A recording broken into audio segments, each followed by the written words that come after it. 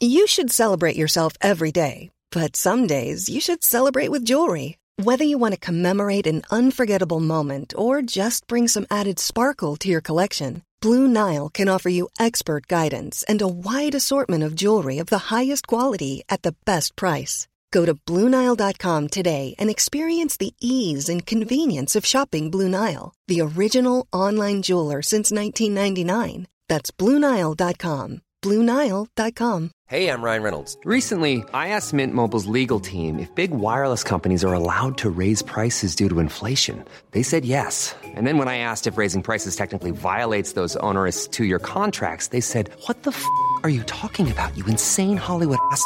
So to recap, we're cutting the price of Mint Unlimited from $30 a month to just $15 a month. Give it a try at mintmobile.com/switch. $45 up front for 3 months plus taxes and fees. Promo rate for new customers for limited time. Unlimited more than 40 gigabytes per month. Slows full terms at mintmobile.com.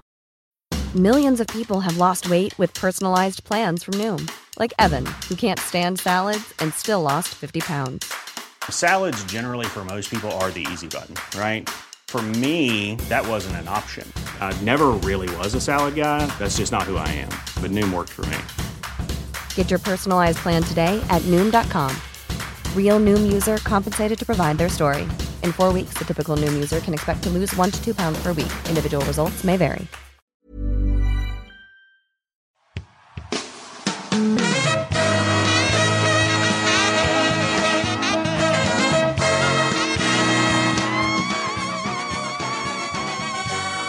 It's the Round Ball Rock Podcast, starring Dave Schilling, Joel Anthony, Chance Comanche, Joey Devine, PJ Dozier, Matt Fish, Sean Keane, Tito Horford, Jamario Jones, special guests Andy Juett, Adam Mares, Patreons Mitch Rodricks, thank you Mitch, Charles F., thank you, Charles. Adam Ellsworth. Thank you, Adam. Musical guest, the Lumineers. And now the temporary host of Round Ball Rock, Joey Devine. Hi, it's me, Joey Devine, your temporary host of the Round Ball Rock podcast. And we are back with a brand new rib-cracking, lug-stomping episode.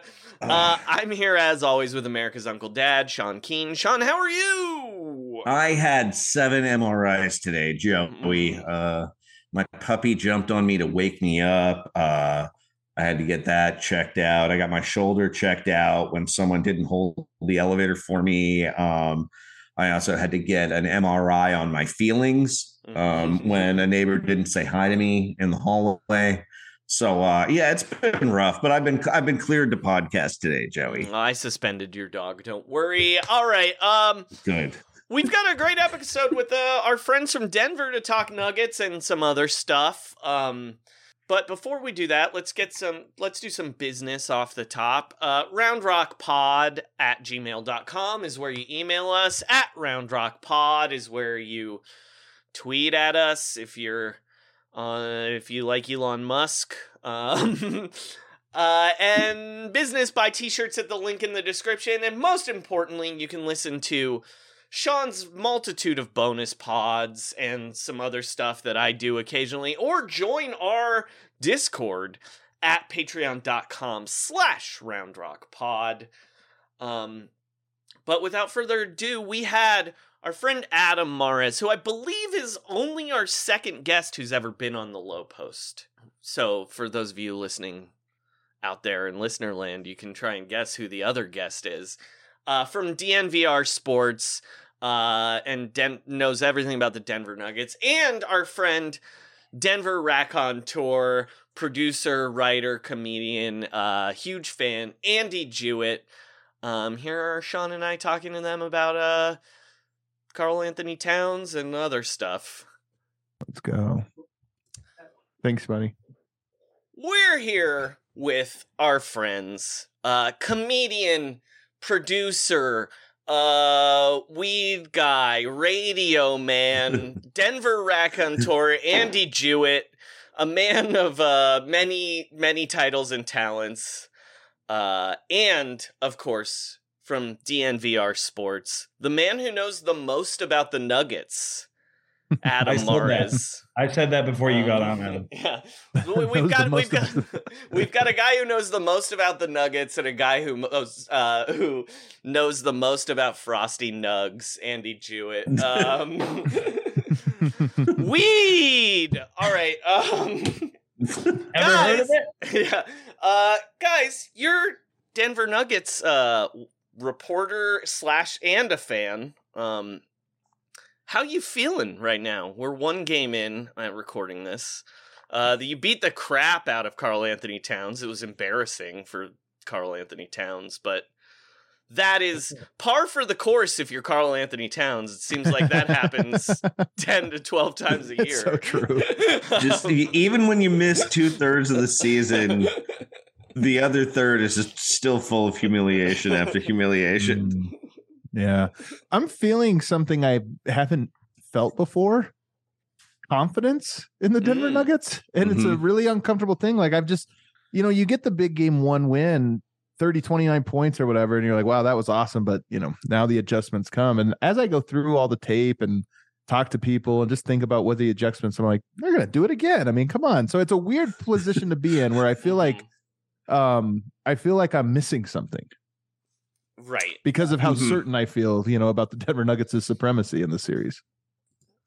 Yeah, because it was interesting just having watched game 1 and being somewhat familiar with the team, but not like not watching them with an eagle eye this year. It didn't even look like they necessarily played that well for them, and they won by 30.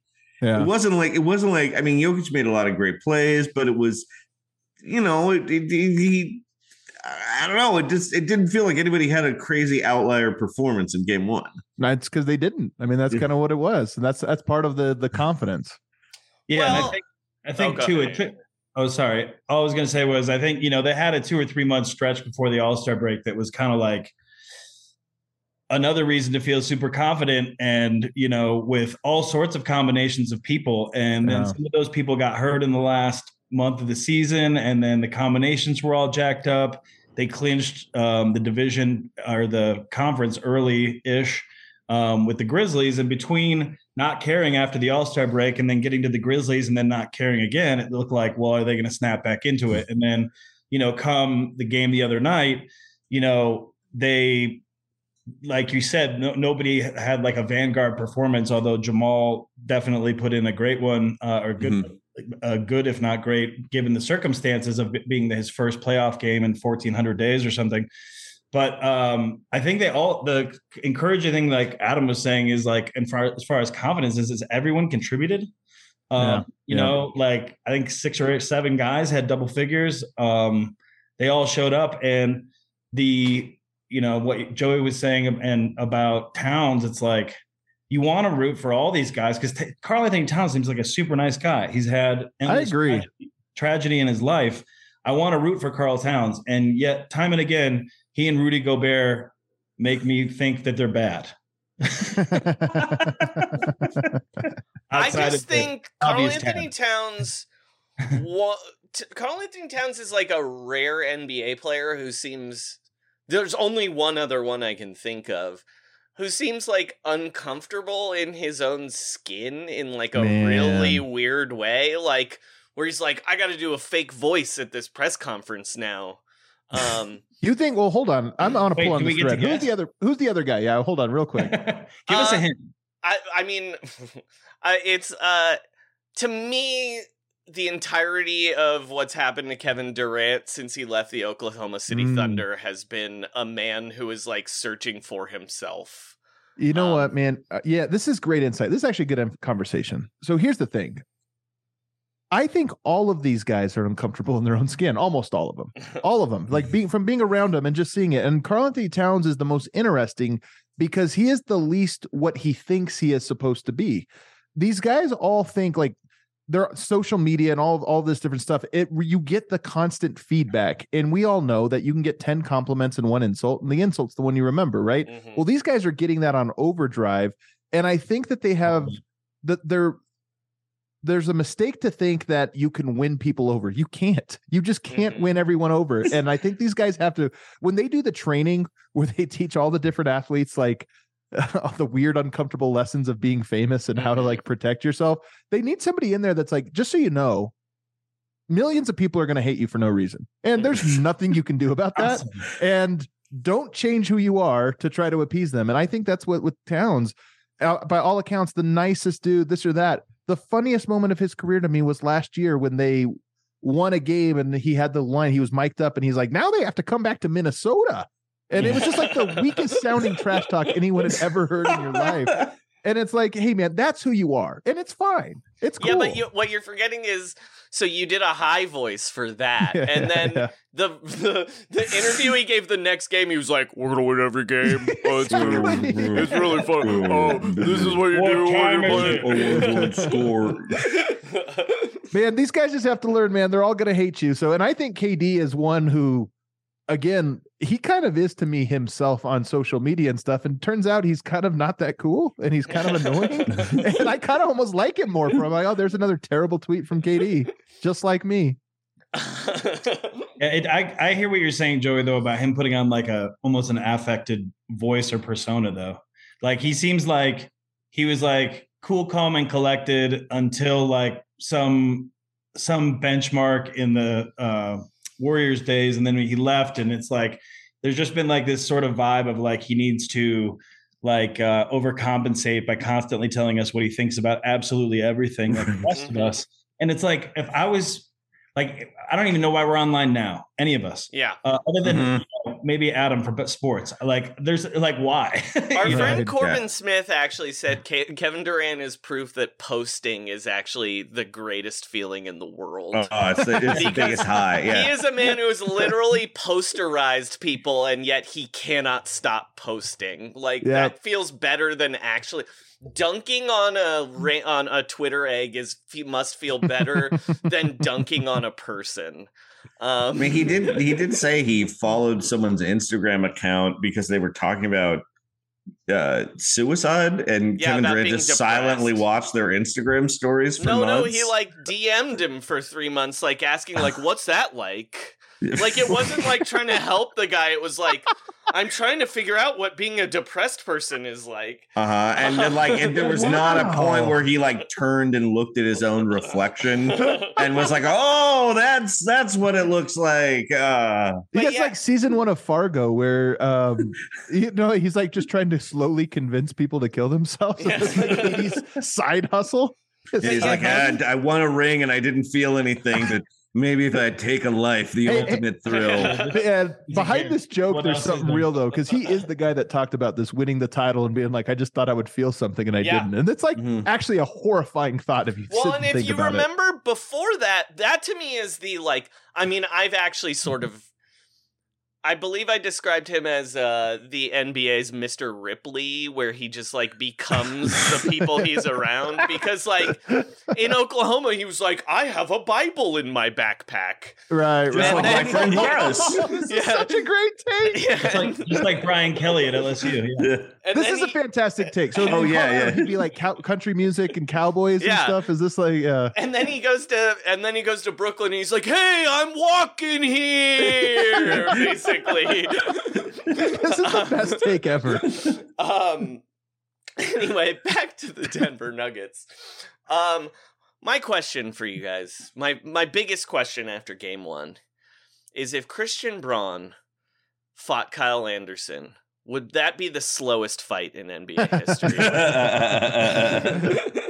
No, because I think Christian Brown, sorry. As Adam and his cohorts at DNVR like to call it, we're living in Brown Town. That's right, baby. I feel like slow-mo would still be slow and whatever, but Brown would be like a little like cartoon rabbit man punching super fast. The NBA, man, it's uncomfortable to be an NBA analyst because so often you're talking about guys' bodies. We do this on DNVR. We call it male form corner. But Kyle Anderson has a very unique forehead, and Christian Brown has a very unique neck in a way that's always distracting when I look at the two of them. And so picturing them a fight, they would look like two cartoon villains fighting each other. Definitely.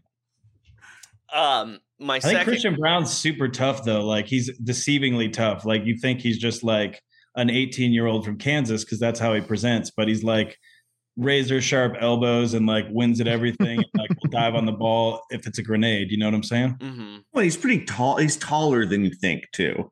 Yeah. So was Kyle Anderson, though. I will say I stood next to him, like very close to him the other day for a media scrum. It was the first time I remember. Adam. Yeah, Right, I don't know if going. you guys saw that. I was right shoulder to shoulder with him. Adam was at practice today, guys. Yeah, I don't know if you heard, but he was also really tall. So I don't know. I will say though, it cracked me up because they get in the fight, right? The little scuffle. And then immediately afterward, they hug out and apologize to each other. And I just thought this was like, it was very polite. The funniest way for that thing to end of like, hey man, I'm just going through some stuff right now in this game. And it was a guy who looked like a hockey player fighting with a guy with a mentality of a hockey player. Like, I would say that Kyle Anderson is the most non-Canadian, most Canadian non-Canadian in NBA history. What like, another great take. He has he feels Canadian is what he has I'm Trey saying, Lyles right? energy. You can say it. It's Trey Lyles energy. Trey Lyles, by the way, I remember one time that my favorite Trey Lylesism is, you know, guys always post on Instagram, it's something cool. He would always post like making a model car. Yeah. You know, like the one that you like glue together. And I'm always like, is this really how he this would gets get along great with Karl Anthony Towns? Yeah. He's had like father of three vibes since he was like 21. Because you see him come into a game and you're like, wow, this grizzled veteran. And then it's like, no, he just turned 27, guys. So true, man. So true. Sorry, go ahead. Sorry, I have a quick question about game one. Did Nikola Jokic foul out with 6 minutes to go in the game just because he was bored by the Minnesota Timberwolves, or was there a simulcast of some kind of European harness race starting late on Sunday that he needed to check out? I honestly think it was a bit of a middle finger to Michael Malone, to be honest with you. Like, I think it was a little bit of like, dude, what the hell is your problem? Why was he in the game? They were up quite a bit. It's because Michael Malone people don't know this. Michael Malone's a great coach. He has some flaws. And his biggest flaw is that dude never gets out of the red. He is always in overdrive, just panic, like this or that. And I'm sure he looked up and he's like, I got to get Nikola back in there. They just cut it to 27. Like we just had it at 31 and now it's down to 27 and we don't want this to unravel. It's the most gas tank in the fire for the people that, or in the engine rather, that for the people that are like anti-Malone, you know, like the trust that he's built, the culture that he's built, all those things are incredible. There are some questions about matchups, X's and O's occasionally, and certainly leaning too heavily on Jokic that come up all the time. And, you know, there are some games, Adam, I don't know how you feel about this, but I'd say there are 82 games. I'd say there were maybe 8 to 10 games minimum where I'm like, why is Jokic in? Yeah, of course. And the answer is because he feels no comfort, and rightfully so, because we blow a lot of leads late in the game, because not just this year, but the last 6 years, I would say, you know, one of their biggest problems is they get better, they get bored. It's like a recurring through line. When they're dominating, they're like, all right, we're good. We'll take the last month of the season off. Yeah. Sean and I are Warrior fans. We're familiar with that. We experienced that phenomenon, But Andy, this is the weirdest detail about Malone. And maybe it might have been one of you guys that tweeted this out. Huge deadhead. Like, love the Grateful Dead. Seems like a tweet that we would one of us would tweet, but I did not tweet that. I didn't go to Grateful Dead night. It's one of the only games I missed all year, and I was so mad. So he's a huge Grateful Dead fan, apparently. Like, that's like his favorite band. And it's like, yeah, this is, I think, a common thing for CEOs of companies to be like unhinged lunatics, that this is their escape, is once a year they go to Burning Man or something, you know, like, well, to me, this is Michael Malone in a nutshell. It also makes sense to be a Grateful Dead fan when you're a crazy type A lunatic like that, because you can essentially find any live recording that they've made in the last 53 years, and people are categorizing them in a weird way.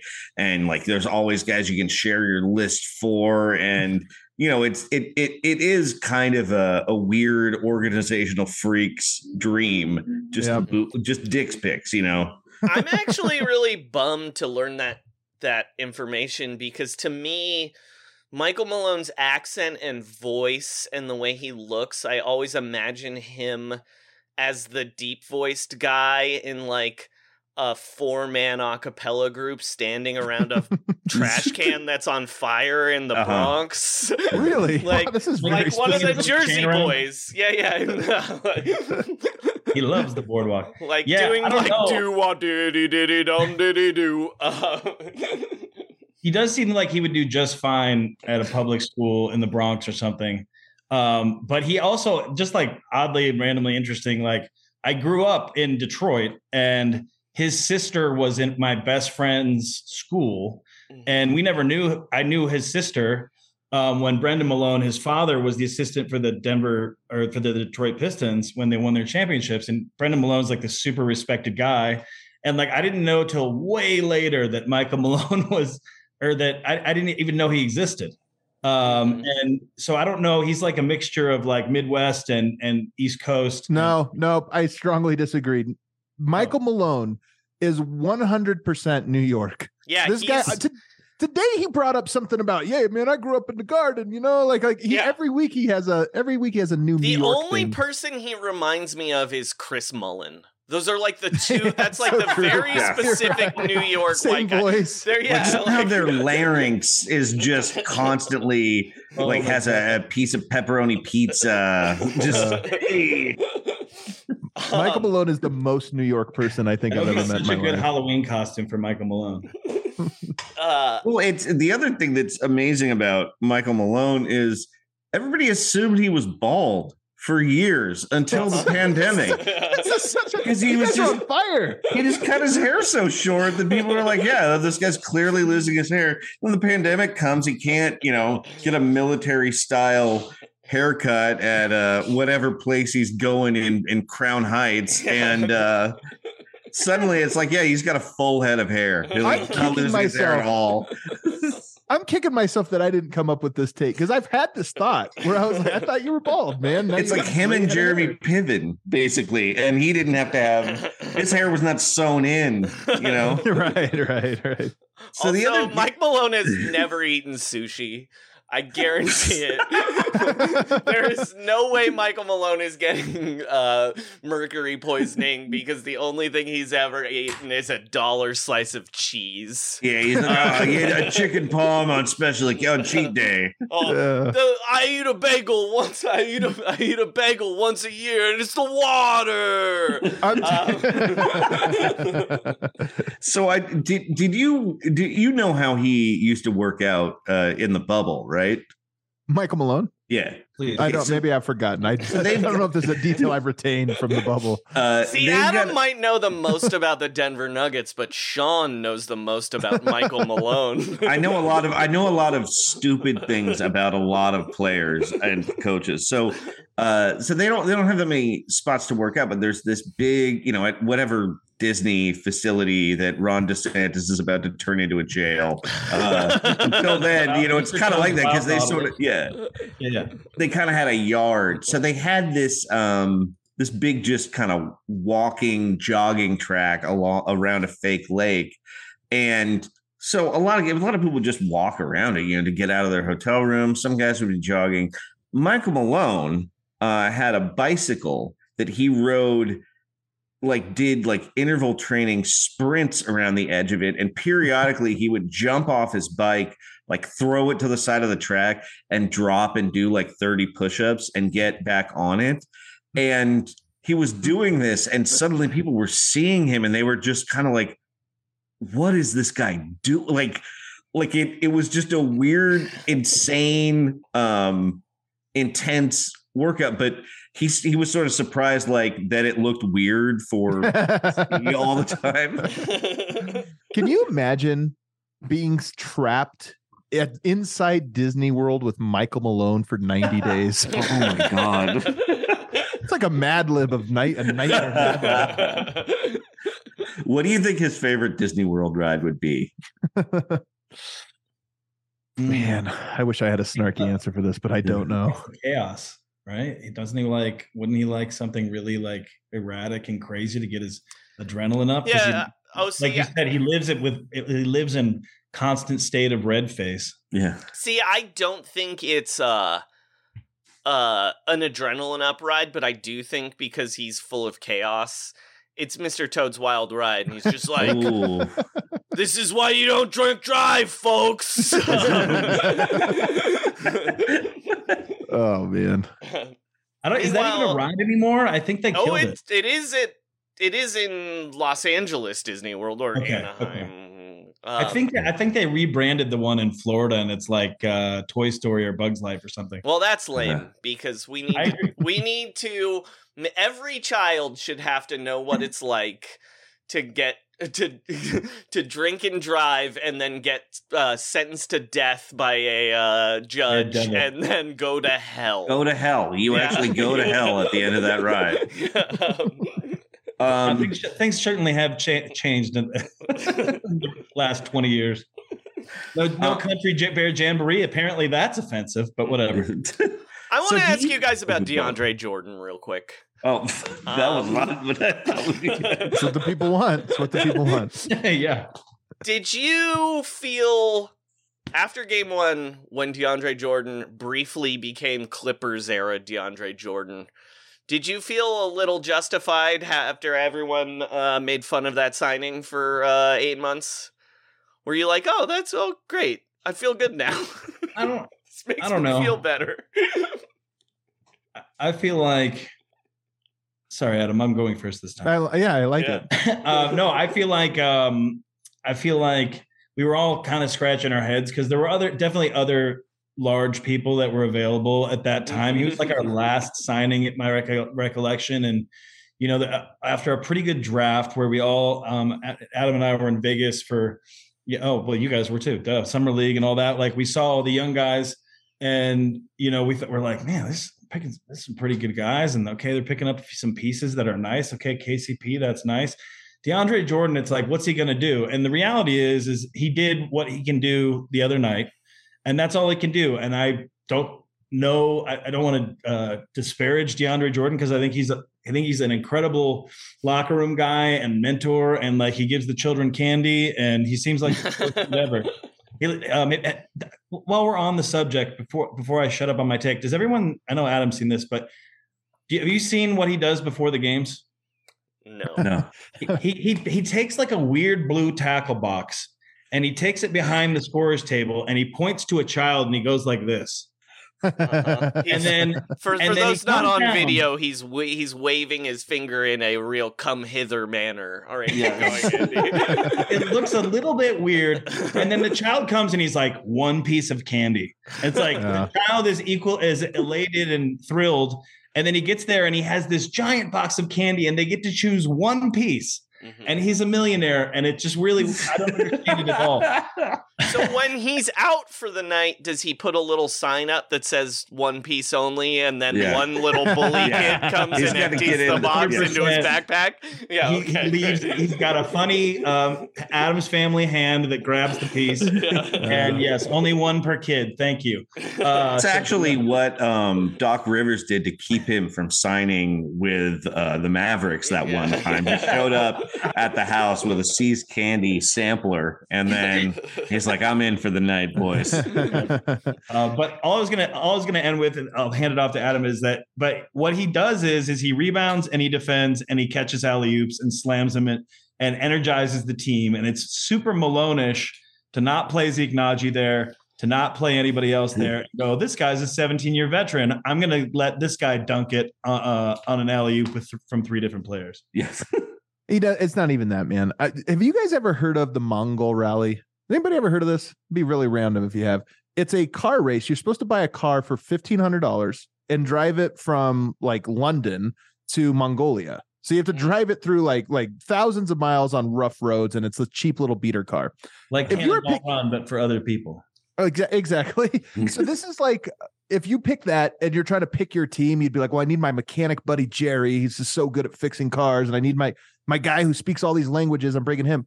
And you sit there and you go, wait, I have to be in a car with these people for like 4 weeks. This would be miserable. That's what an NBA season is like.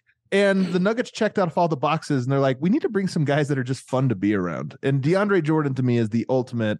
This guy's going to make the car ride way more interesting. And Jeff.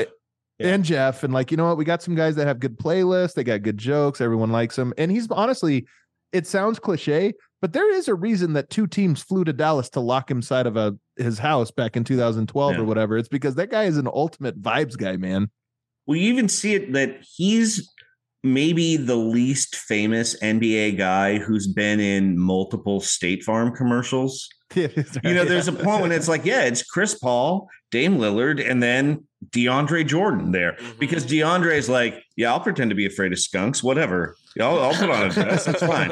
Anything for the team, anything for Team Jake, I've never seen him down though. Like even at practice and stuff, he's just always bouncing off the walls in a way that I'm like, you do need that energy, man. Because this job, I mean, it's the best job in the world, these NBA players, but it does get monotonous. Yeah. Unfortunately, Sean mentioned a State Farm commercial, so I got to do this real quick. Drip, drip, drop. Dropping dimes. Oh, just the worst. All right, keep going. So I have a question about another Nugget who has really found a home, Aaron Gordon, and he had a really under the radar solid here. Do you think that his performance this year is based on finally letting go of his dunk contest dreams? Like, has he finally just made peace with, I'm never going to win a dunk contest? Now it's only regular basketball accomplishments. Said at the All-Star break, KCP said he would do the 3-point contest if they asked. And Aaron Gordon said he'd do the dunk contest if he was in the All-Star game. So I think that in principle, I love what you're saying. But when he got to Denver, he chose the number 50. And it was like, yes, we get it. Yeah. Okay. He's number 50 now. And it's, probably the 4th or 5th best-selling jersey, which is kind of a bummer because he deserves a little more street cred than that. But 50 is also just like, there's something psychological to me where 50, you just can't wear 50, man. That's not a number I want to represent. If Jokic wore 50, I'd be like, I'm buying a Murray jersey. 55, though, good number. 50, you're right. Yeah, I do. I think 55 is cool. Dikembe. But also, it's like double nickels on the dime. You know what I mean? It's like, I can't drive this. 50 to me, look, I'm a big guy. It's a hockey number. I grew up getting the 50. I grew up getting the dumb numbers because that's just what they gave the big guys. That's why I think it's dumb. I mean, who's the most famous 50? David Robinson? Yes. Again. Yeah, but even that is player, like, but not that cool, man. Like, David Robinson is the most like teacher energy. It's cool if you're a troop. All right. The 50. I'm looking at this list of famous 50s, and the guy who has number 50 energy more than anyone else, Corey Maggette.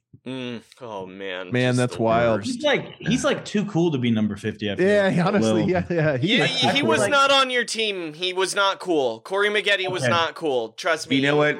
He's cool if you don't have to watch him every night. But then you watch him one time and you're like, oh no, this is like if you took everything cool about Carmelo Anthony and removed it and left what was left.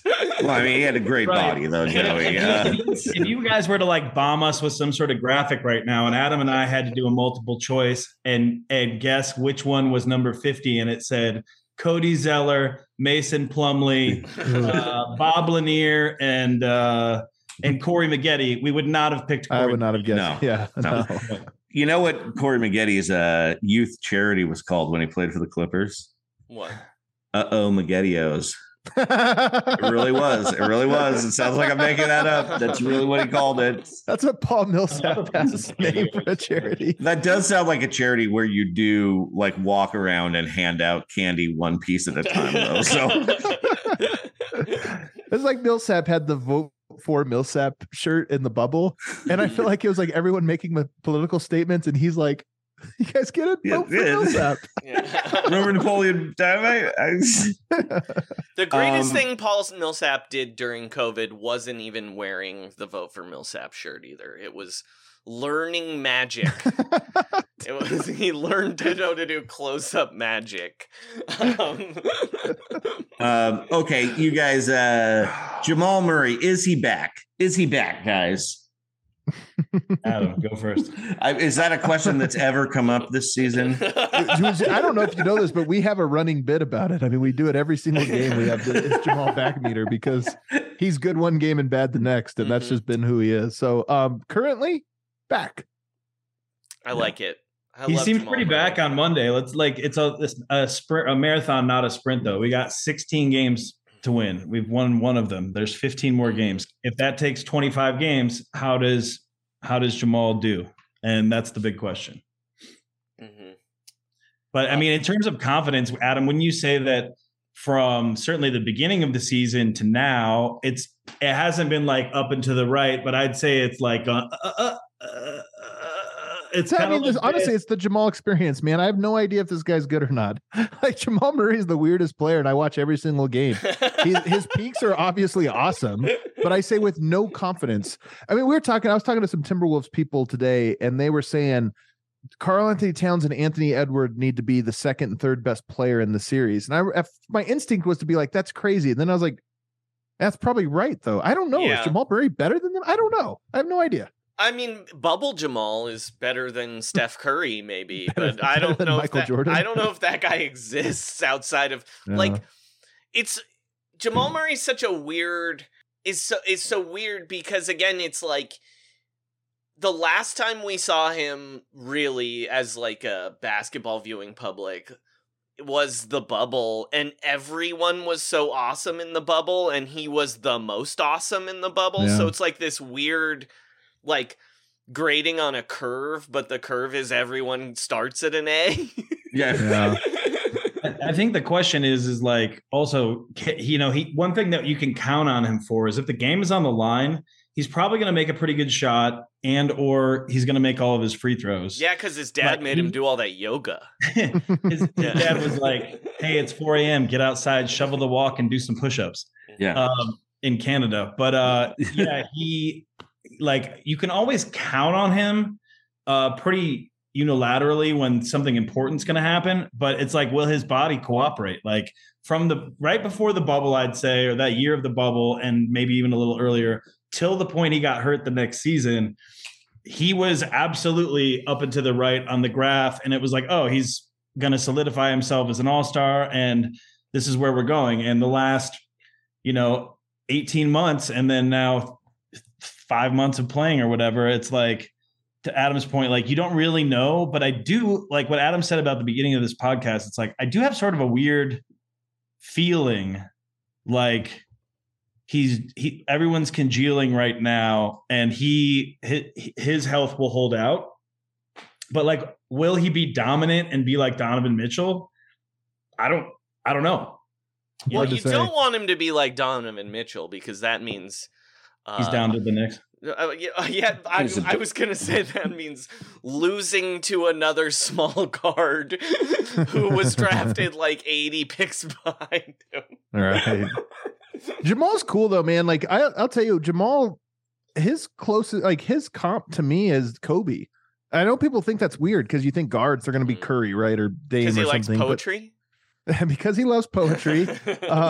No, because he just has great footwork. Like he's kind of a mid-range assassin, a mid-range guy, likes to play with his back to the basket. And a lot of his moves are not the Iverson-esque double crossover, whatever. They're just like good footwork. He has really good followays and stuff like that. And it's when he's good, it's really cool. It feels good. The opposite end of that spectrum is Rudy Gobert, who for a long time was awesome, but nothing he did looked cool.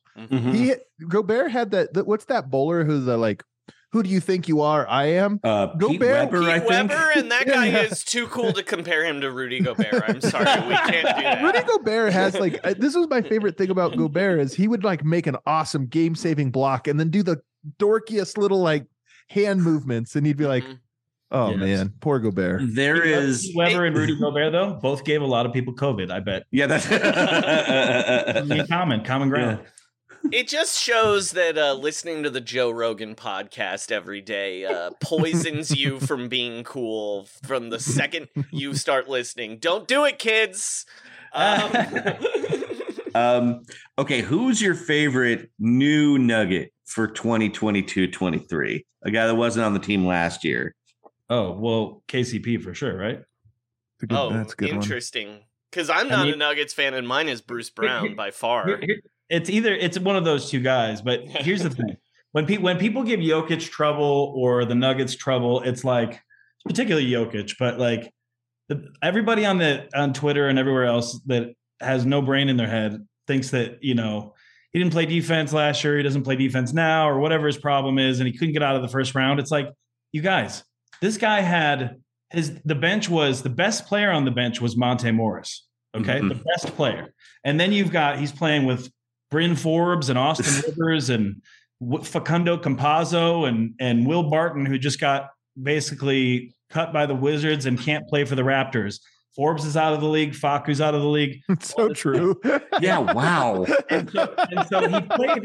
These guys really beat Damian Lillard, by the way. Yeah, in a playoffs. I just want to put this on the record. Starting. But like KCP and Bruce Brown are like, kind of like Adam said that Green and DJ are like stabilizing forces on the veteran side. KCP and Bruce Brown. KCP is obviously a great veteran, but like, and same with Bruce Brown, but they both have like added an element of steadiness. Although Bruce Brown couldn't find his shot for about 2 months, but that's the Bruce Brown experience. He's one of those guys that plays so hard it doesn't fucking matter. Yeah, he makes up for it when he's having a shitty 2 months. Well, he also had 8 rebounds a game and 10 points every night, and ignited people with 3 dunks in the game. I don't know. Yeah. My favorite players are all 6'3" power forwards, except for Anthony Randolph, who was a 7-foot shooting guard. All right, keep going. All right, Adam, who's your favorite new guy? I think it's KCP too, but only because it's funny how you asked me this question and I take the nerdiest reason. I just like the way he plays and fits. Yeah. There's nothing wrong with that. There's not, but it's also, I don't have anything else to add there because Bruce, I will say this about Bruce. We were joking about the chameleon or whatever, fitting in the KD thing. Bruce Brown's in Denver, going to the stock show. He has all these Stetson hats. I'm not even this Colorado, like the Stetson cowboy hats. He loves Luke Combs. He plays golf all the time. Like he's leaning into the Colorado lifestyle so hard in a way that I think is actually, I don't think he's playing a part. I think it's who he is, but it's hilarious to me that he really is the most Colorado person to ever come through Denver. And like if he wasn't a pro basketball player, he'd be down at Dirk's Bentley Whiskey Row, which is a terrible bar in our town owned by a country star every night, just slamming it. He'd clean up.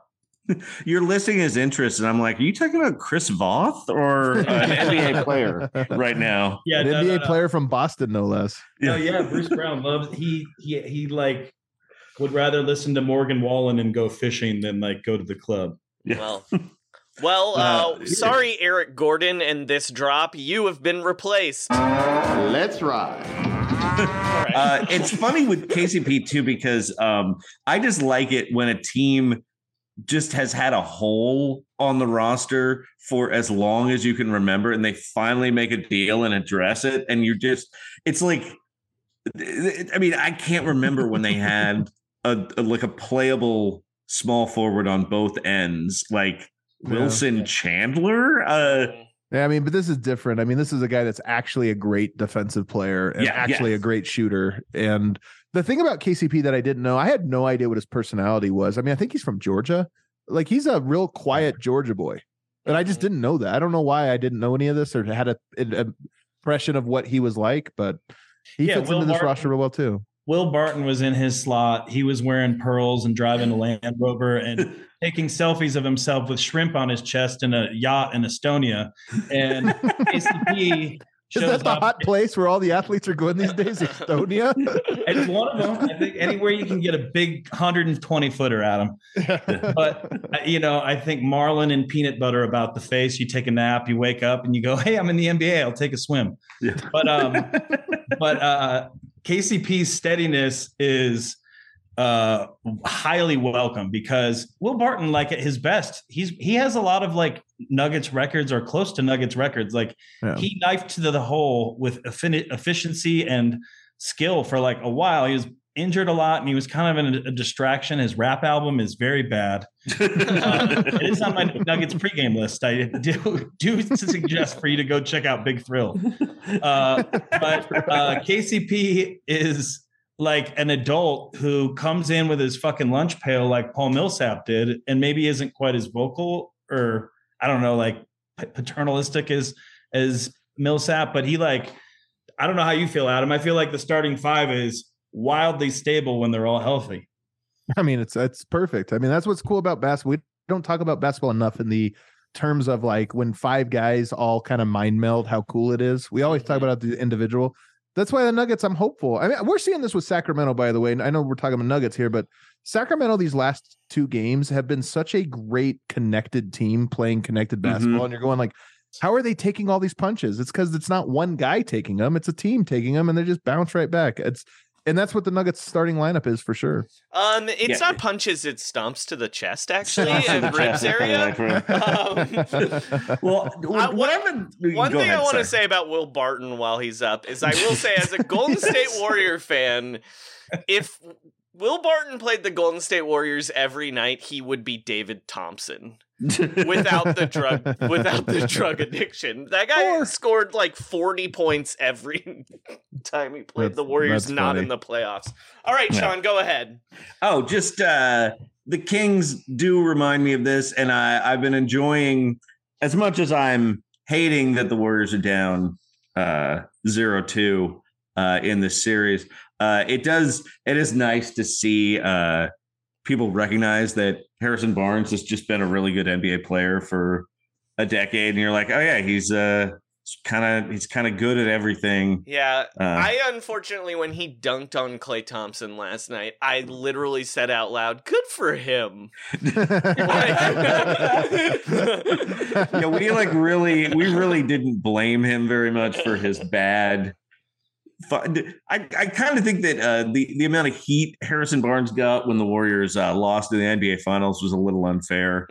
Especially because like the year before he was in the Finals, he was literally better than Klay awesome. Thompson. Yeah. The first two games of the Finals, he was like the leading scorer on the team. It's like, it's not Harrison Barnes' fault that Draymond Green couldn't help punching LeBron in the nuts or throwing Michael Beasley on the ground in the first round or playing Festus Ezeli and hold on, for no reason. And Anderson Varejao in the fourth quarter. Go ahead. Do you know what Harrison Barnes' fatal flaw is though? He's not a nerd. Cool. Yeah. Yes. He's a dork. Honestly, it's like he'd be great on the Nuggets. Well, he'd be great on the Nuggets. The Model UN player. I always thought that Harrison Barnes going to Sacramento was great because he's the only NBA player I could think of who would be psyched to play in a state capital. Yeah. It's like, he wants to go to the check out the statues and that's so true. Literally when he was on the Warriors, Harrison Barnes held a contest that was watch the season premiere of Game of Thrones with me. And it was a 2-part contest. One, you had to answer multiple choice trivia about Game of Thrones. And then if you got 100% on that, then you had to write an essay 100%. About why you should watch Game of Thrones with Harrison Barnes. And he read every essay and invited like 8 people to his house to watch Game of Thrones. I'm sure he served like nutritious snacks. Bruce Brown is doing that, but with Yellowstone. All invited to his house, and DeAndre Jordan's going to wear his famous black leather and turquoise hat. And that contest would just be an oral report. He's not going to make you write NLA format. Get out of here. He made people write an essay. Can we talk about Draymond real quickly? Well, Sean, This is Joey breaking in from the future. Oh my God. Everything we are about to say with the Denver guys is null and void because late tonight, Draymond Green got suspended, so you know what that means. We're hearing this drop for the second time. If you want me to be honest with you, I still don't know how much the world may think it blew up. Sparked by the leak of the video, the incident did blow up. It went viral. So, Draymond Green had another viral incident, Sean. And he is so viral, they put him in health and safety protocols for Game 3. Yeah. It feels like, how do you judge the tea leaves of this? It seems like there was probably some debate on this, considering that they released the information at 11:45 Eastern time. Yeah. Or after this is they'd like already reported he wasn't going to get suspended? Well, sort of. They is a little questionable. the aggregator from Clutch Sports confidently predicted that Draymond would not be suspended. I'm not sure who his source was. I'm going to say Shams tweeted it. Yes. Yeah. Oh, sorry. The aggregator from Clutch Sports. I thought you were. My bad. You thought I was talking about clutch points. Clutch points. Yes. I thought you were talking about clutch points. I was like, no, they're Sean. They're the art direction kings of NBA aggregation. No, I just think that Shams' source was someone whose name rhymes with ditch call or Draymond Breen when he heard that. Like, now, I do think like it could just be like when the government releases a bad economic report at 4:55 on a Friday. Mm-hmm. But this isn't even, the Warriors don't play tomorrow. They don't play Wednesday. I'm sorry. Yeah. This is now that we've recorded this we recorded this in the Speed Force. Yeah, we recorded this in 3 separate parts throughout the day. So a lot of Warriors fans are outraged, and the one thing I've seen is that people are upset that the report from Joe Dumars said that it was based on Draymond's history of unsportsmanlike acts. And I read the article like, no, we're talking about right now. This isn't history. This is right now. That's a perfectly reasonable reason to suspend somebody. Yep. That's how punishment works pretty much since the Code of Hammurabi. I think people probably expect us as Warriors fans to be upset about this, and we are, in that I think this is maybe the end of the Steph Curry dynasty. It could be. At least it's the end of this particular shape of the dynasty. It's definitely the end of Draymond Green's portion of this dynasty, I would say. It's definitely the end of a month of me not watching Anthony Lamb play basketball. I'll tell you that much. That much I know for sure is we are seeing fucking Anthony Lamb play basketball in a playoff game on Thursday night. I'm going to say he's done worse things than Draymond Green has. That's all. Suspend him. So Joe Dumars, suspend him right now. But I want to say, like, maybe before they actually kicked Draymond out, you and I were texting each other about how we were like, that's 100% going to be a suspension. Yeah. I was honestly surprised. The only reason I didn't think he would get suspended is that his boss's 5'4" buddy tweeted that he wouldn't. Do you think he was wearing the leather jacket when he tweeted that, Joey? that leather jacket look he debuted recently? He certainly was not excited for lunchtime. That's the other version of him. So, Sean. Yes. You write for a Golden State Warriors blog. I do. Is there a way that the Golden State Warriors don't go down 3-0 on Thursday? Yeah, is it? Yeah, there is. Okay. It's it's not like they lost either of these games by that much. It's bad that they're getting destroyed by Domantas Sabonis, but This is also it's the Alex NBA. Len that's actually destroying them. Yeah, Plus 21 in the series. The number one, he's the best top 5 pick from the 2014 draft now, right? I mean, career-wise, Victor Oladipo is better, but right now, Alex Len is the best performer from that group. It's also kind of weird that Alex Len wasn't on the Kings already. You know what I mean? Yeah, it feels like a washed he's been out there draft forever. pick from it took him 8 years to land in Sacramento. That's crazy. Look, I'll tell you one thing. There's only one thing I'm holding out hope for. What's that? It's Jonathan Kuminga sicko mode. That's the only chance here that I think for me to be a happy person. That is the only thing that that can fix this.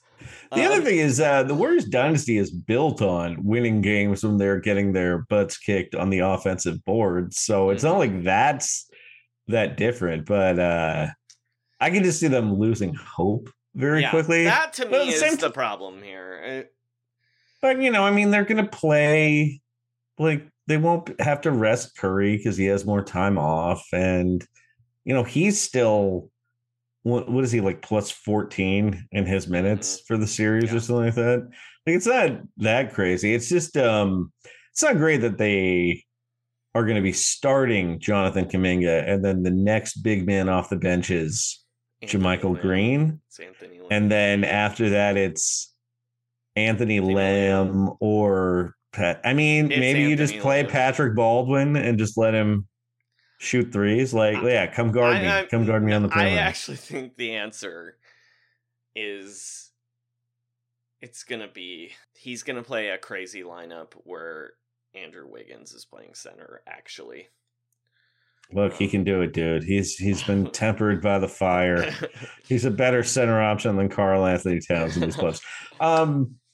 I'm just not surprised. Like, the only thing that made me not think this was essentially from, Elon Musk actually labeled the Clutch Sports account LeBron Media. And that's controversial, but in this one case, I think Elon might be right. He's a genius, Joey. Okay. How do you feel about Draymond right now, Joey? I mean, my feelings are complicated. I mean, I don't know. Yeah. I just don't know. Like, he's embarrassing. He's embarrassing. That's the main thing. It's like, I'm not taking anything away from his accomplishments. He's very good, but like a lot of things about him are very embarrassing. Mm-hmm. Number one, probably having a podcast. Again, the most embarrassing thing that a person can do. Including us. Including us, we should say. I'm definitely including us. But also just that post-game press conference where he was acting like the victim, and then like I don't know. He hasn't podcast yet. Podcast. That's true. That I'm a little surprised at that. But also just I don't know if there was a way to not get suspended once he did it.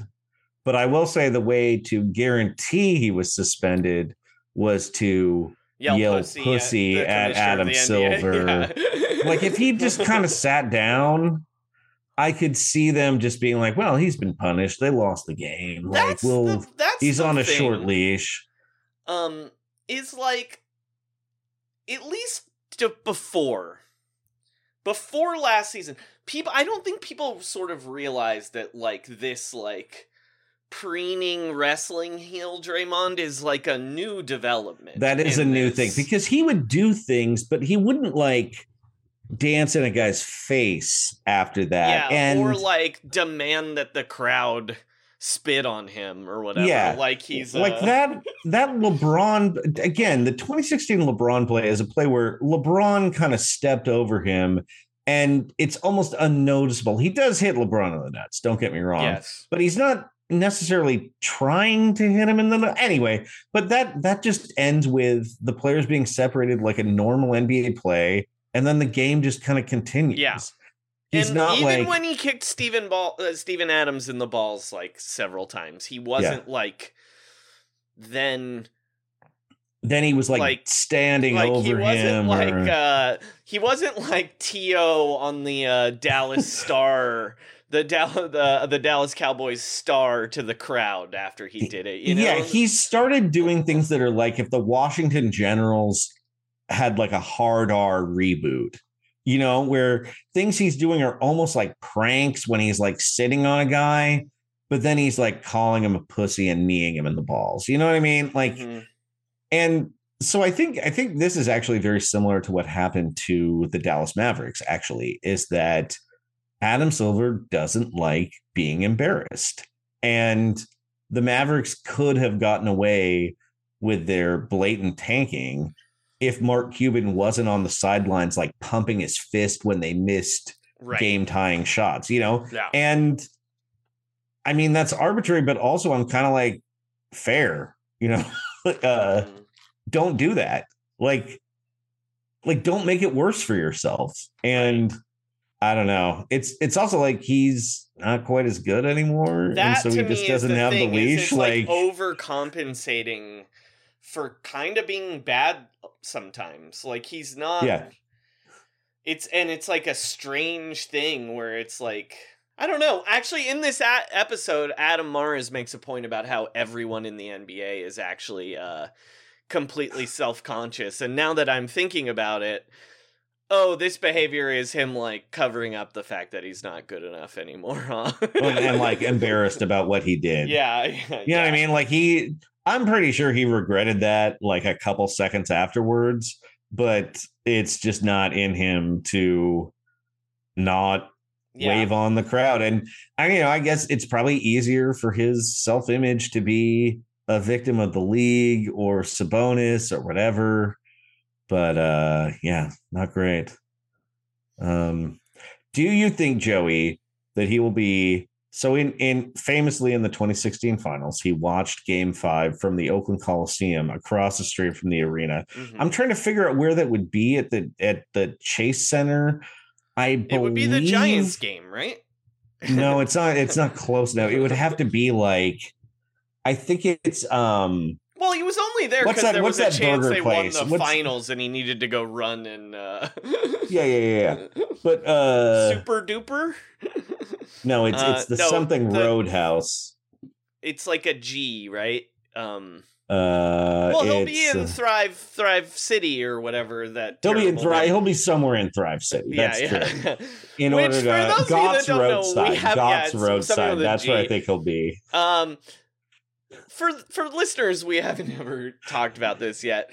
The Golden State Warriors are so depressing that they have named the area of their new arena Thrive City. And you're like, why Thrive City? And it's because that is Kaiser Permanente, the health insurer.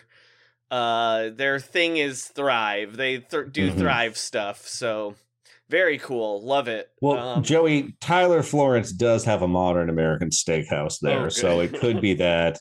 They could be at Harmonic Brewery. He could be at Mission Bay Wine Bar. He's friends with LeBron. We know that LeBron is a wineaholic. Or he might just be at the Chase branch, which is, has a lot of ATMs, actually. It's pretty impressive. All right, Joey, what's your prediction for Game 3? I actually think the Warriors win by like 8. Yeah, I think they're actually going to win. And then they might drop Game 4. And then they're going to drop Game 4, yeah. And by the way, breaking news, I'm sorry. Oh. The Kings say that Domantas Sabonis is questionable for Game 3 with a sternum contusion. Well, you know what? Maybe that's why the NBA suspended him late, is they found out that Domantas Sabonis is actually hurt. Yeah, like he can't take a deep breath. Yeah. Because they were like, he doesn't have an x-ray. But also someone stepped on his chest who weighs 250 pounds. So I also, just on a personal note, Joey, I woke up this morning and I had done 18 push-ups before bed, not bragging. And then at one point, the dog had fallen asleep on my left arm. And I woke up and my chest was so sore. And I was like, I feel like Sabonis right now.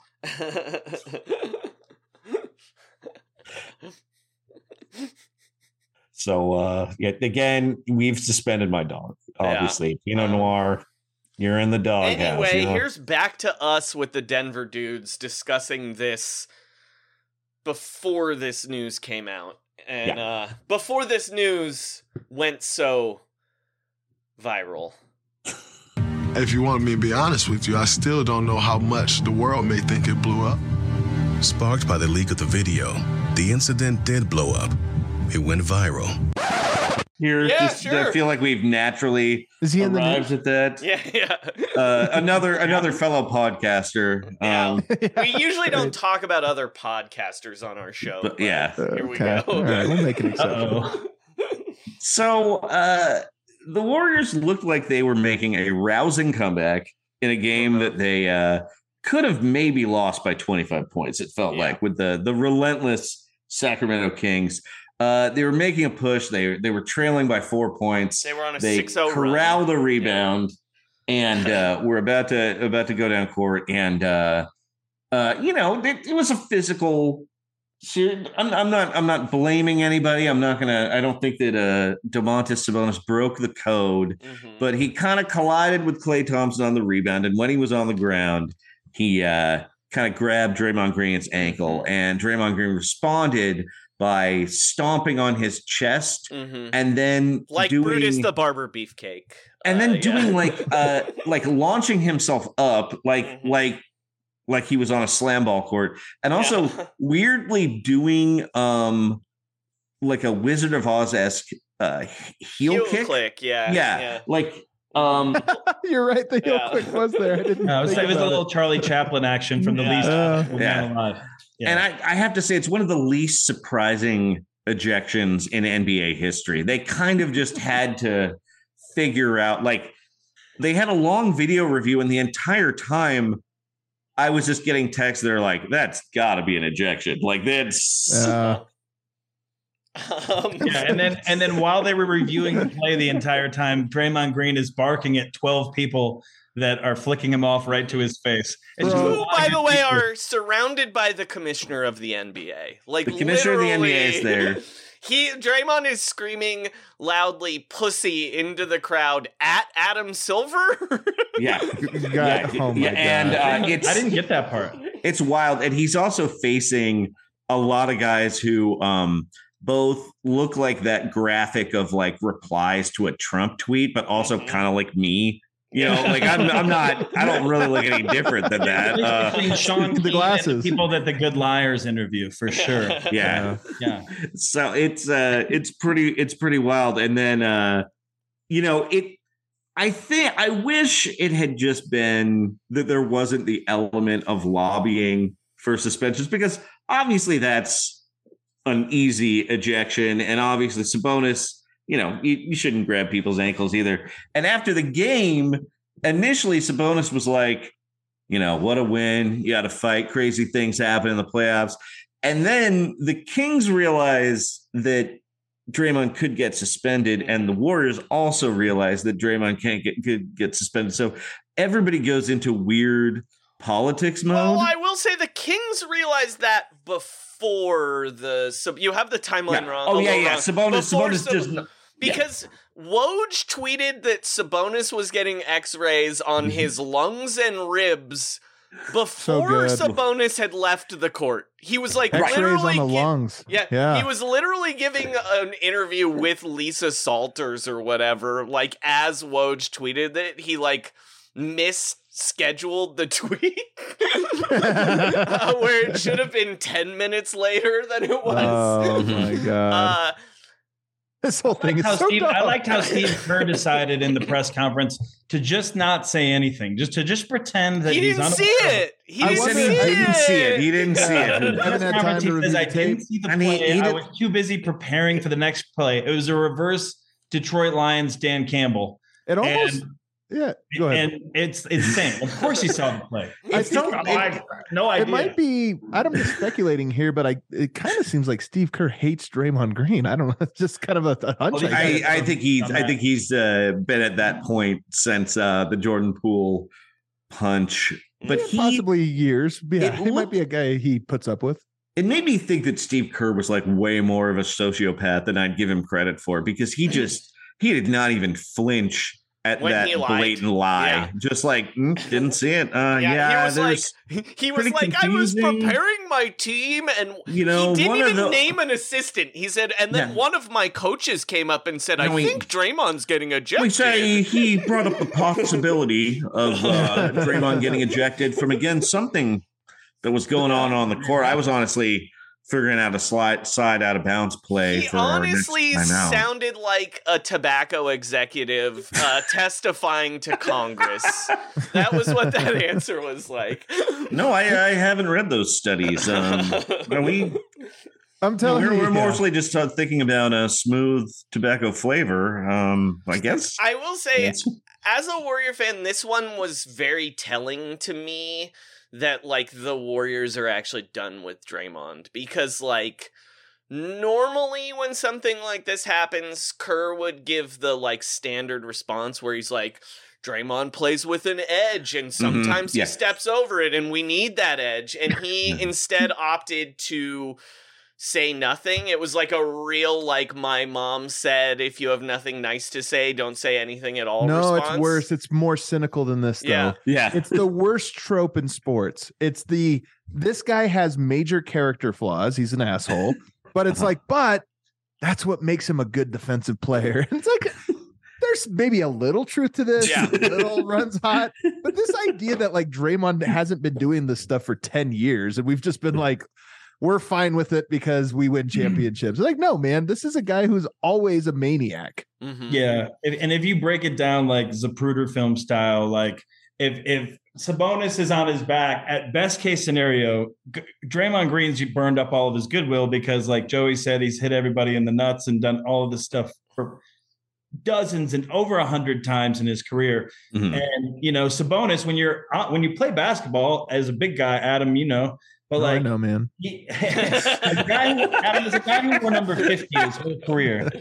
You know that when you fall on your back and you see a big dude about to step on you, you might go like this, and then all of a sudden there's a leg between your arms, and then Draymond's trying to pull away and he steps down. That's the best case scenario, right? I think that is the best case scenario, but I also think you're giving Sabonis too much credit there. A lot of credit. That was a weird thing where they were like, he was protecting his face, and I'm like, that's not where his arms are.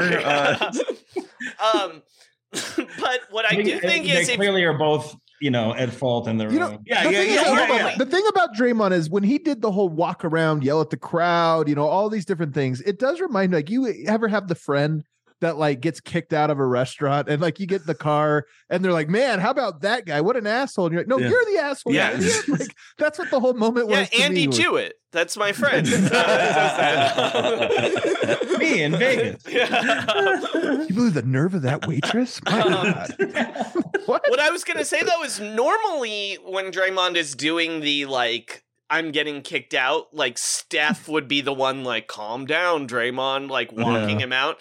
And Steph just stared at him fucking pissed. Like, this was the first time I was like, oh, Draymond just lost Steph here. Like, yeah.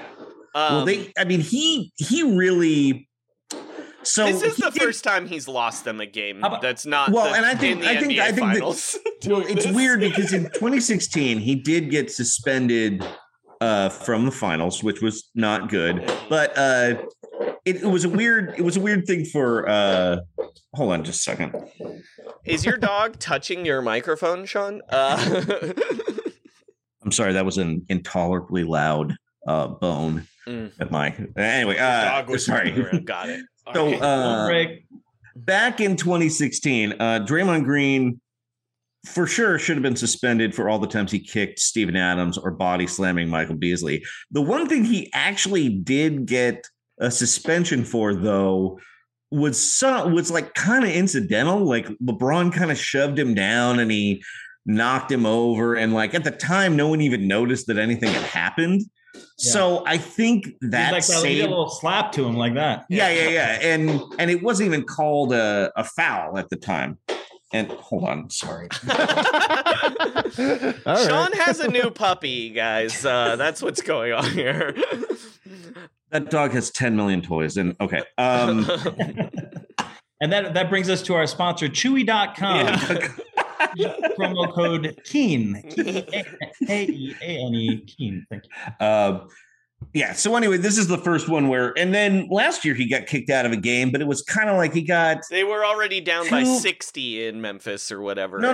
He got kicked out of the early game when he got, and they were like, that was a flagrant, but like he got 2 flagrants on one play and they ended up winning. And so there's always been like at least a little bit where it's like, well, the refs were unfair. That guy was a dick.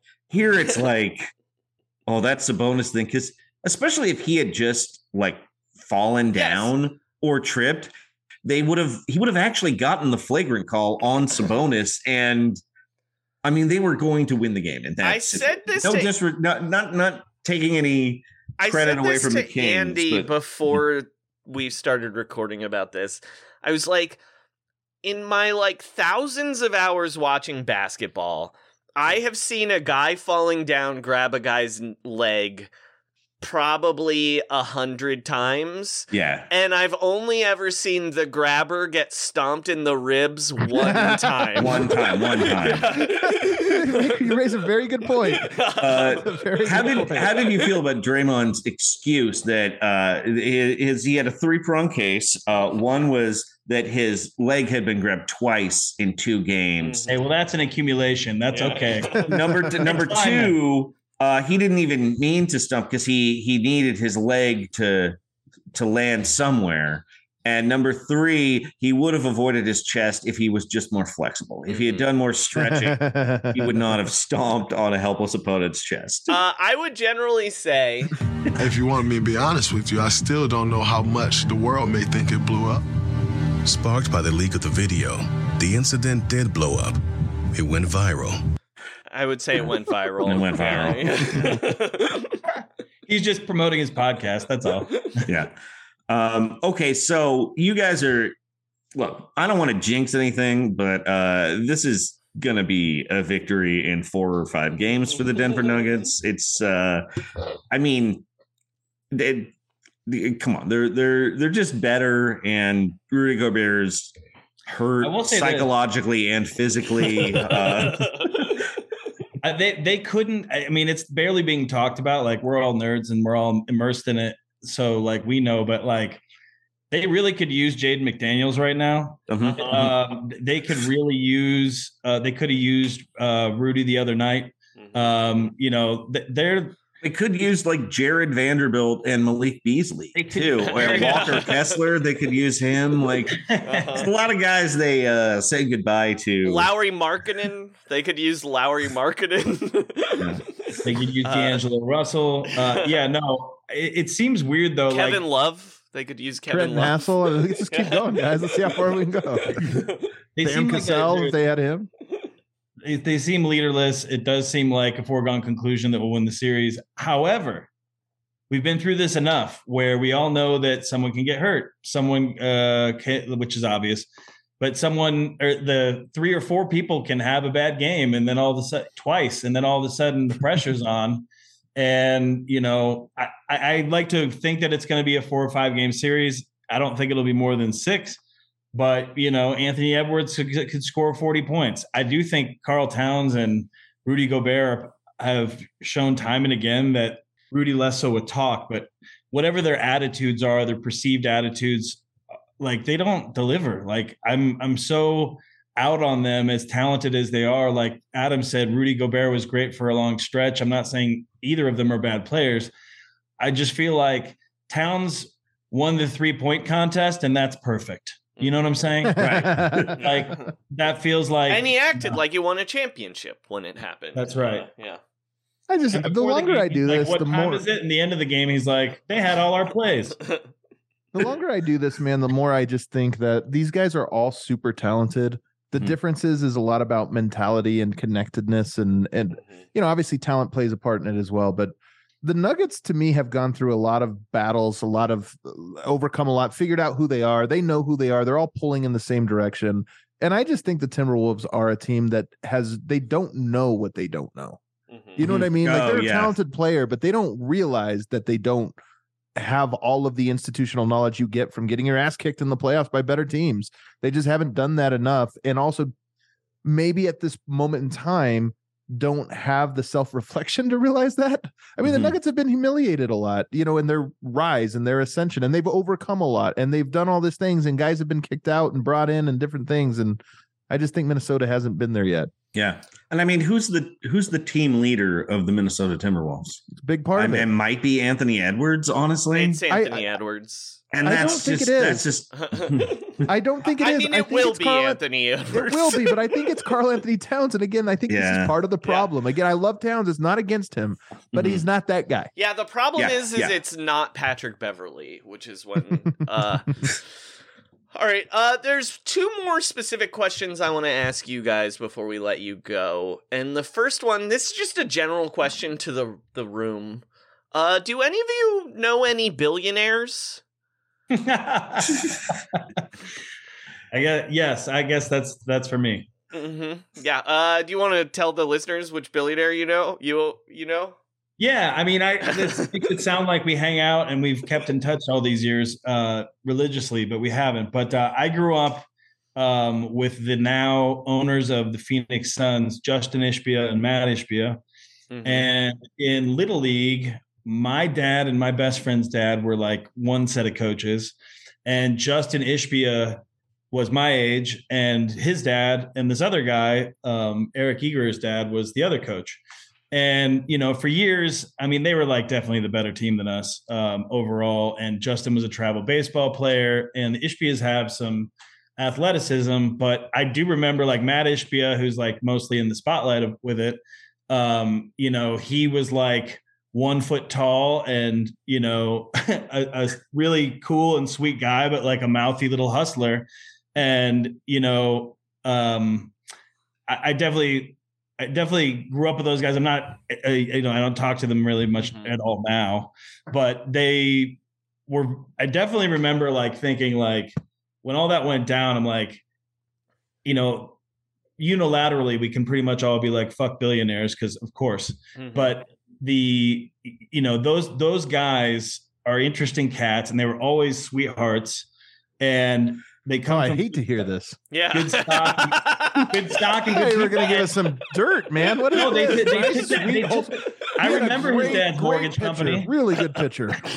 I remember his dad and the mortgage company and all that. And they had a few employees. And I think when he retired, his dad had like 10 employees. And they got 20,000 employees. It's the biggest mortgage company in the world. Like those guys hustled balls. And I'm not saying like work hard, pull yourself up by the bootstraps and become the. What I'm hearing.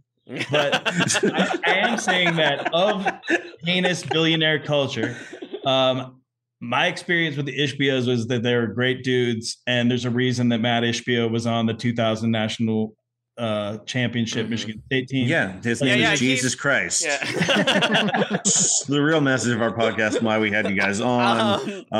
That's cool. So my question for you, knowing the Ishbias sort of, how is he going to react when Chris Paul dribbles the ball off his foot, falling down in Game 7 of the Western Conference Finals to lose the game because he tried to do a grift? He'll ship him. He'll do what he did with KD, which is immediately make an impact by shipping him. He wants people to. I think he wants to be a good, active owner.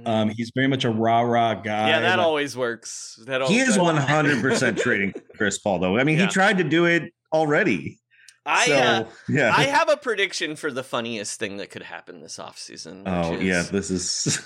Which is after Chris Paul does Chris Paul things and the Suns lose early, Matt Ishbia trades DeAndre Ayton and Chris Paul for Clint Capella and Trae Young.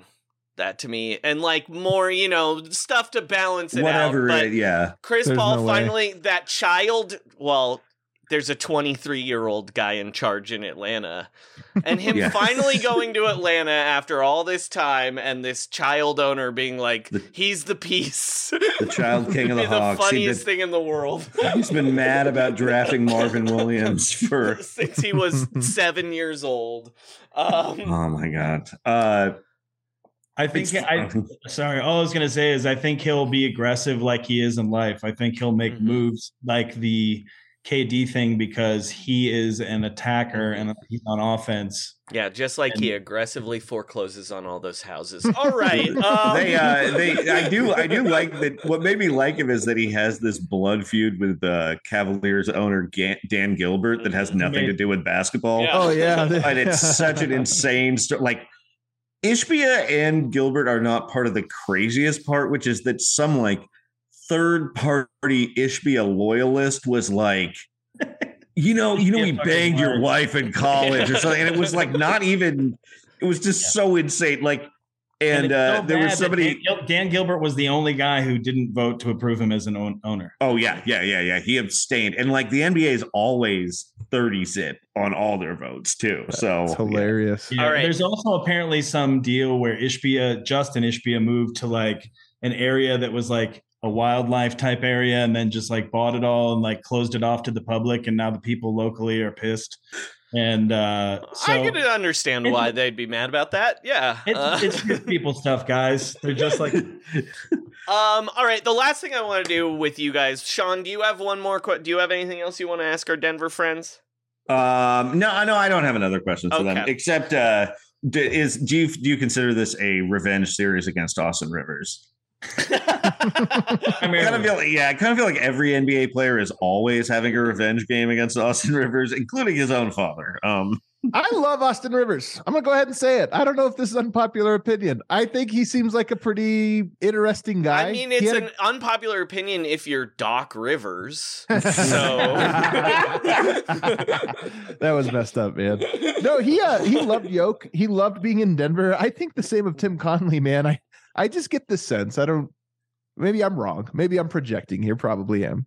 I just get a sense that the people leave Denver and go to a place like Minnesota and they're like, what the hell is this? This is all backwards. This sucks. I went from Jokic to Towns. I went from, this to that. That's what I think both of those guys feel. But I went from having draft picks to I've traded them all. Anyway. Exactly. Austin Rivers is like he was like a stray cat. We brought him in and, we kind of liked him. So he was battered out there by other people. And now he's probably battered there in that horrible locker room that seems to hate each other. He does seem like an okay person. He should not have been playing the amount he was playing in last year. There shouldn't be a thing. Wasn't his fault. Absolutely. There shouldn't be such a thing, though, as the Austin Rivers game in the play. Man, I'm going to disagree. That made it. That was one of my favorite games as a Nugget, the Austin Rivers game, giving the business to Damian Lillard and CJ McCollum. Mm-hmm. Well, I bet you like his tattoos too, don't you? Oh. All right, guys. Sorry, go ahead. Oh, no, go ahead. I want to play a little game with you real quick before we leave. It's a game I'm going to start playing with every team-specific fan we have on. I have currently the basketball reference page of the Denver Nuggets career offensive rating leaders. Okay. Just for some context, the all-time leader for the Golden State Warriors is Kevon Looney. Yeah. Kevon Looney. I would believe it. He just aced out. He just passed Mario Ellie this year. So I'll give you a little hint. Nikola Jokic won or Michael Porter won. It's got to be one of those Jokic two. is one, correct. There you go. Number 2 has been. We've mentioned him on this podcast. Monte Morris. Monte Morris is 3.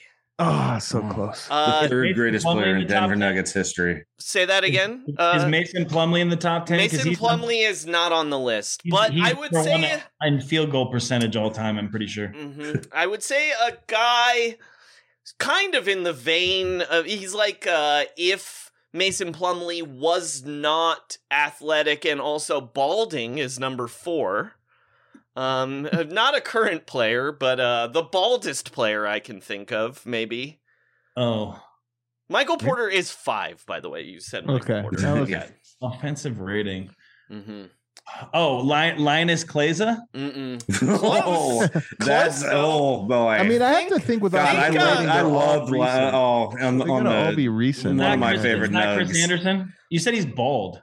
Yeah, male pattern bald, like Larry David bald, not like shaved cool NBA player bald. Like he's got a Friar Tuck, or he looks like Jeff Green. Is this guy like a Friar Tuck? I would say. Is this guy a fake Euro?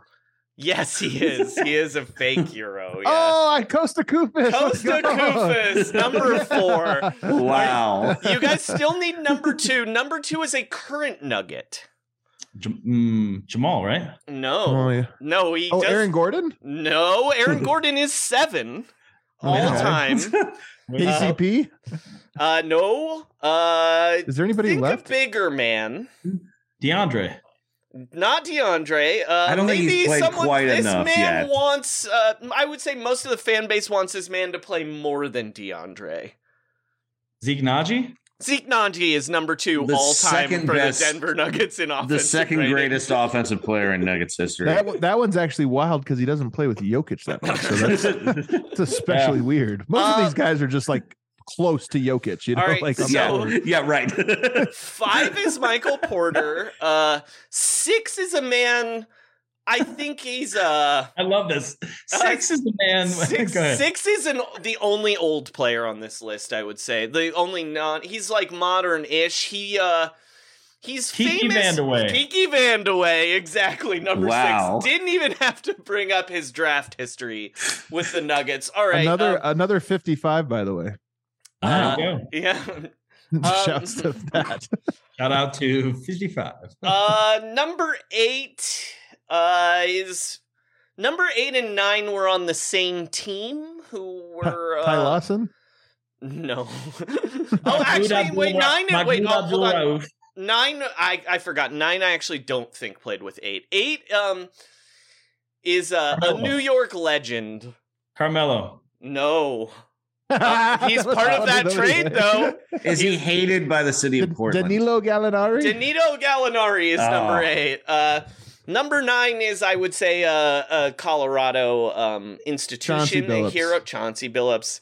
And then number 10, how do I give a hint for number 10? Wow. This is going to be great. It's like Michael Cage. Yeah.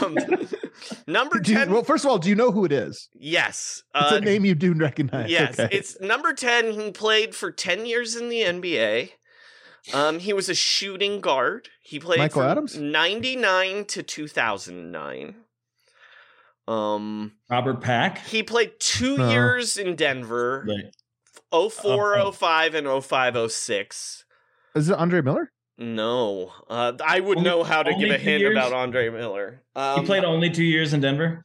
He played only 2 years in Denver. Shooting guard, and that was it. Yeah.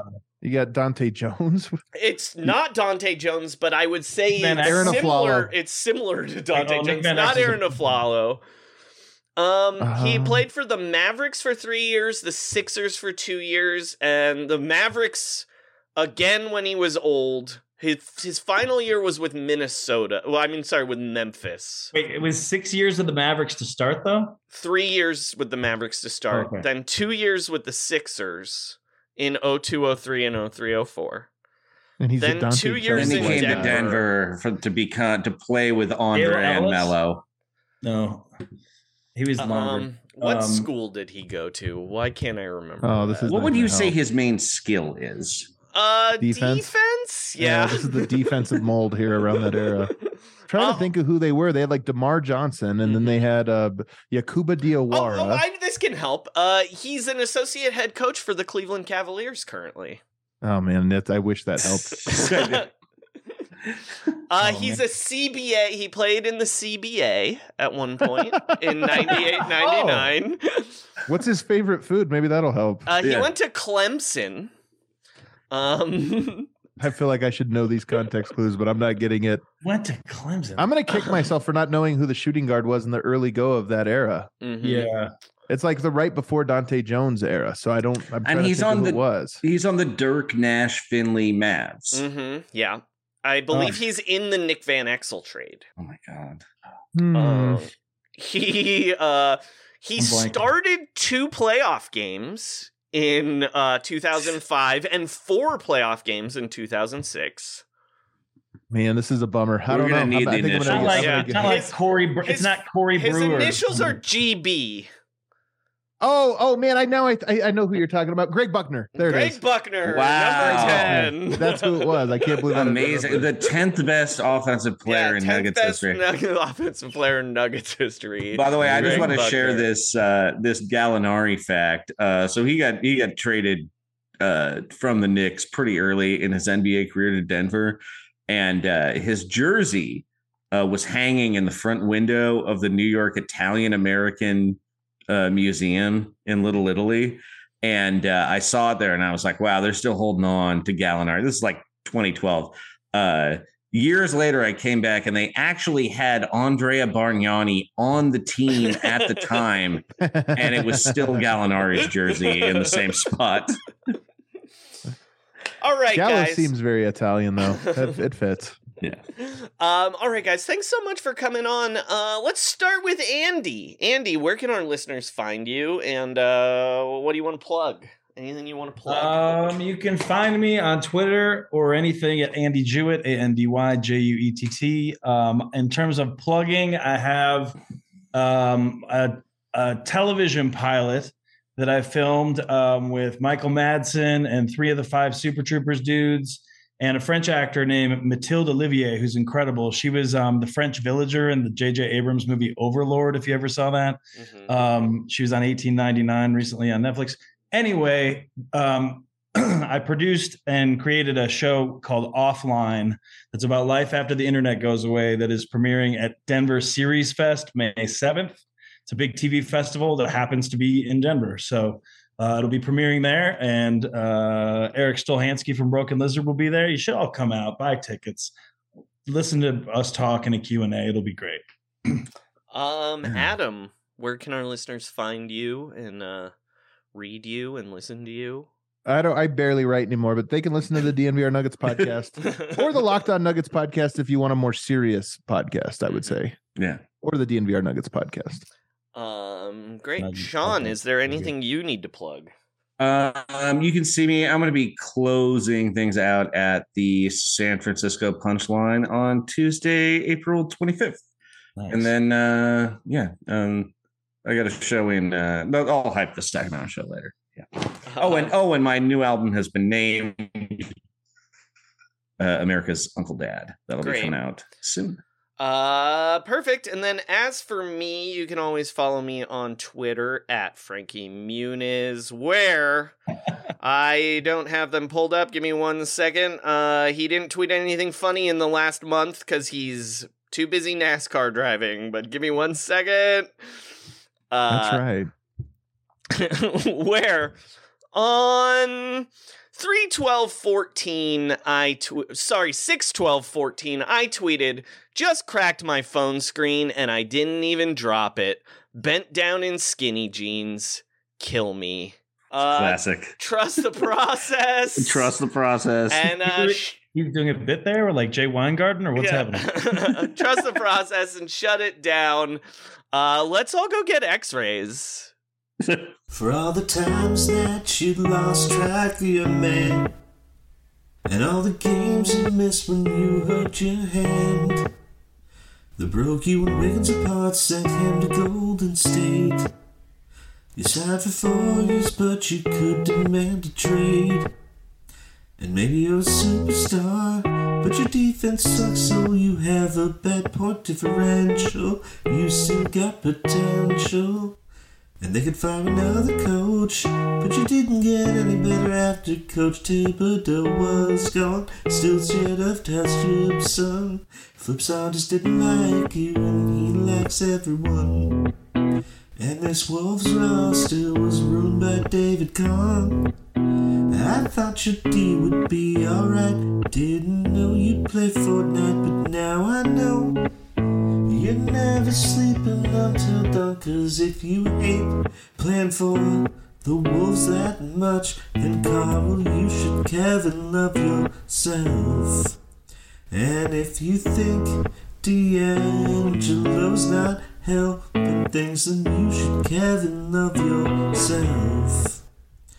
All those games where you didn't give a fuck, and that summer when Jimmy made you a cuck, There were games where your jumper looked nice, but you look lost every time Tibbs would yell ice.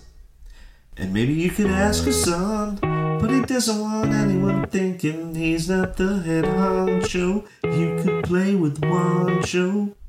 This team can't run anyone. No one can play defense aside from Josh Okogie. The Taylor's an old fogey. Flipside just didn't like you and he likes everyone. And this Wolves roster was run by David Collin. I thought your D would be alright. Didn't know you'd play for that, but now I know. You're never sleeping until dawn, 'cause if you hate playing for the Wolves that much, then Carl, you should Kevin love yourself.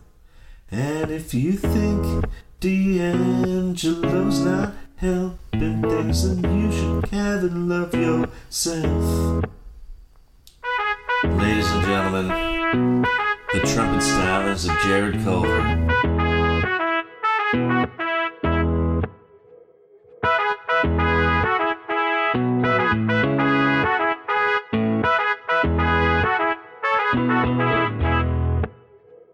Got the talent to always be our league, but you really hated playing with Jeff Teague. You're always sulking, your face has a frown. Shouldn't have sent Ricky Rubio out of town. 'Cause if you hate playing for the Wolves that much, then Carl, you should Kevin love yourself. And if you think D'Angelo's not helping things, then you should Kevin love yourself. 'Cause if you hate playing for the Wolves that much, then Carl, you should Kevin love yourself. And if you think D'Angelo's not helping things, then you should Kevin love yourself. Even on a budget, quality is non-negotiable. That's why Quince is the place to score high-end essentials at 50 to 80% less than similar brands. Get your hands on buttery soft cashmere sweaters from just $60, Italian leather jackets, and so much more. And the best part about Quince, they exclusively partner with factories committed to safe, ethical, and responsible manufacturing. Elevate your style without the elevated price tag with Quince. Go to quince.com/upgrade for free shipping and 365-day returns. Hey, it's Paige DeSorbo from Giggly Squad. High quality fashion without the price tag. Say hello to Quince. I'm snagging high-end essentials like cozy cashmere sweaters, sleek leather jackets, fine jewelry, and so much more. With Quince being 50 to 80% less than similar brands.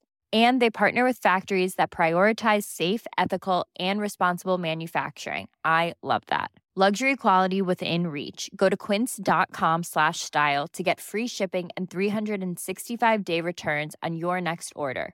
Quince.com/style.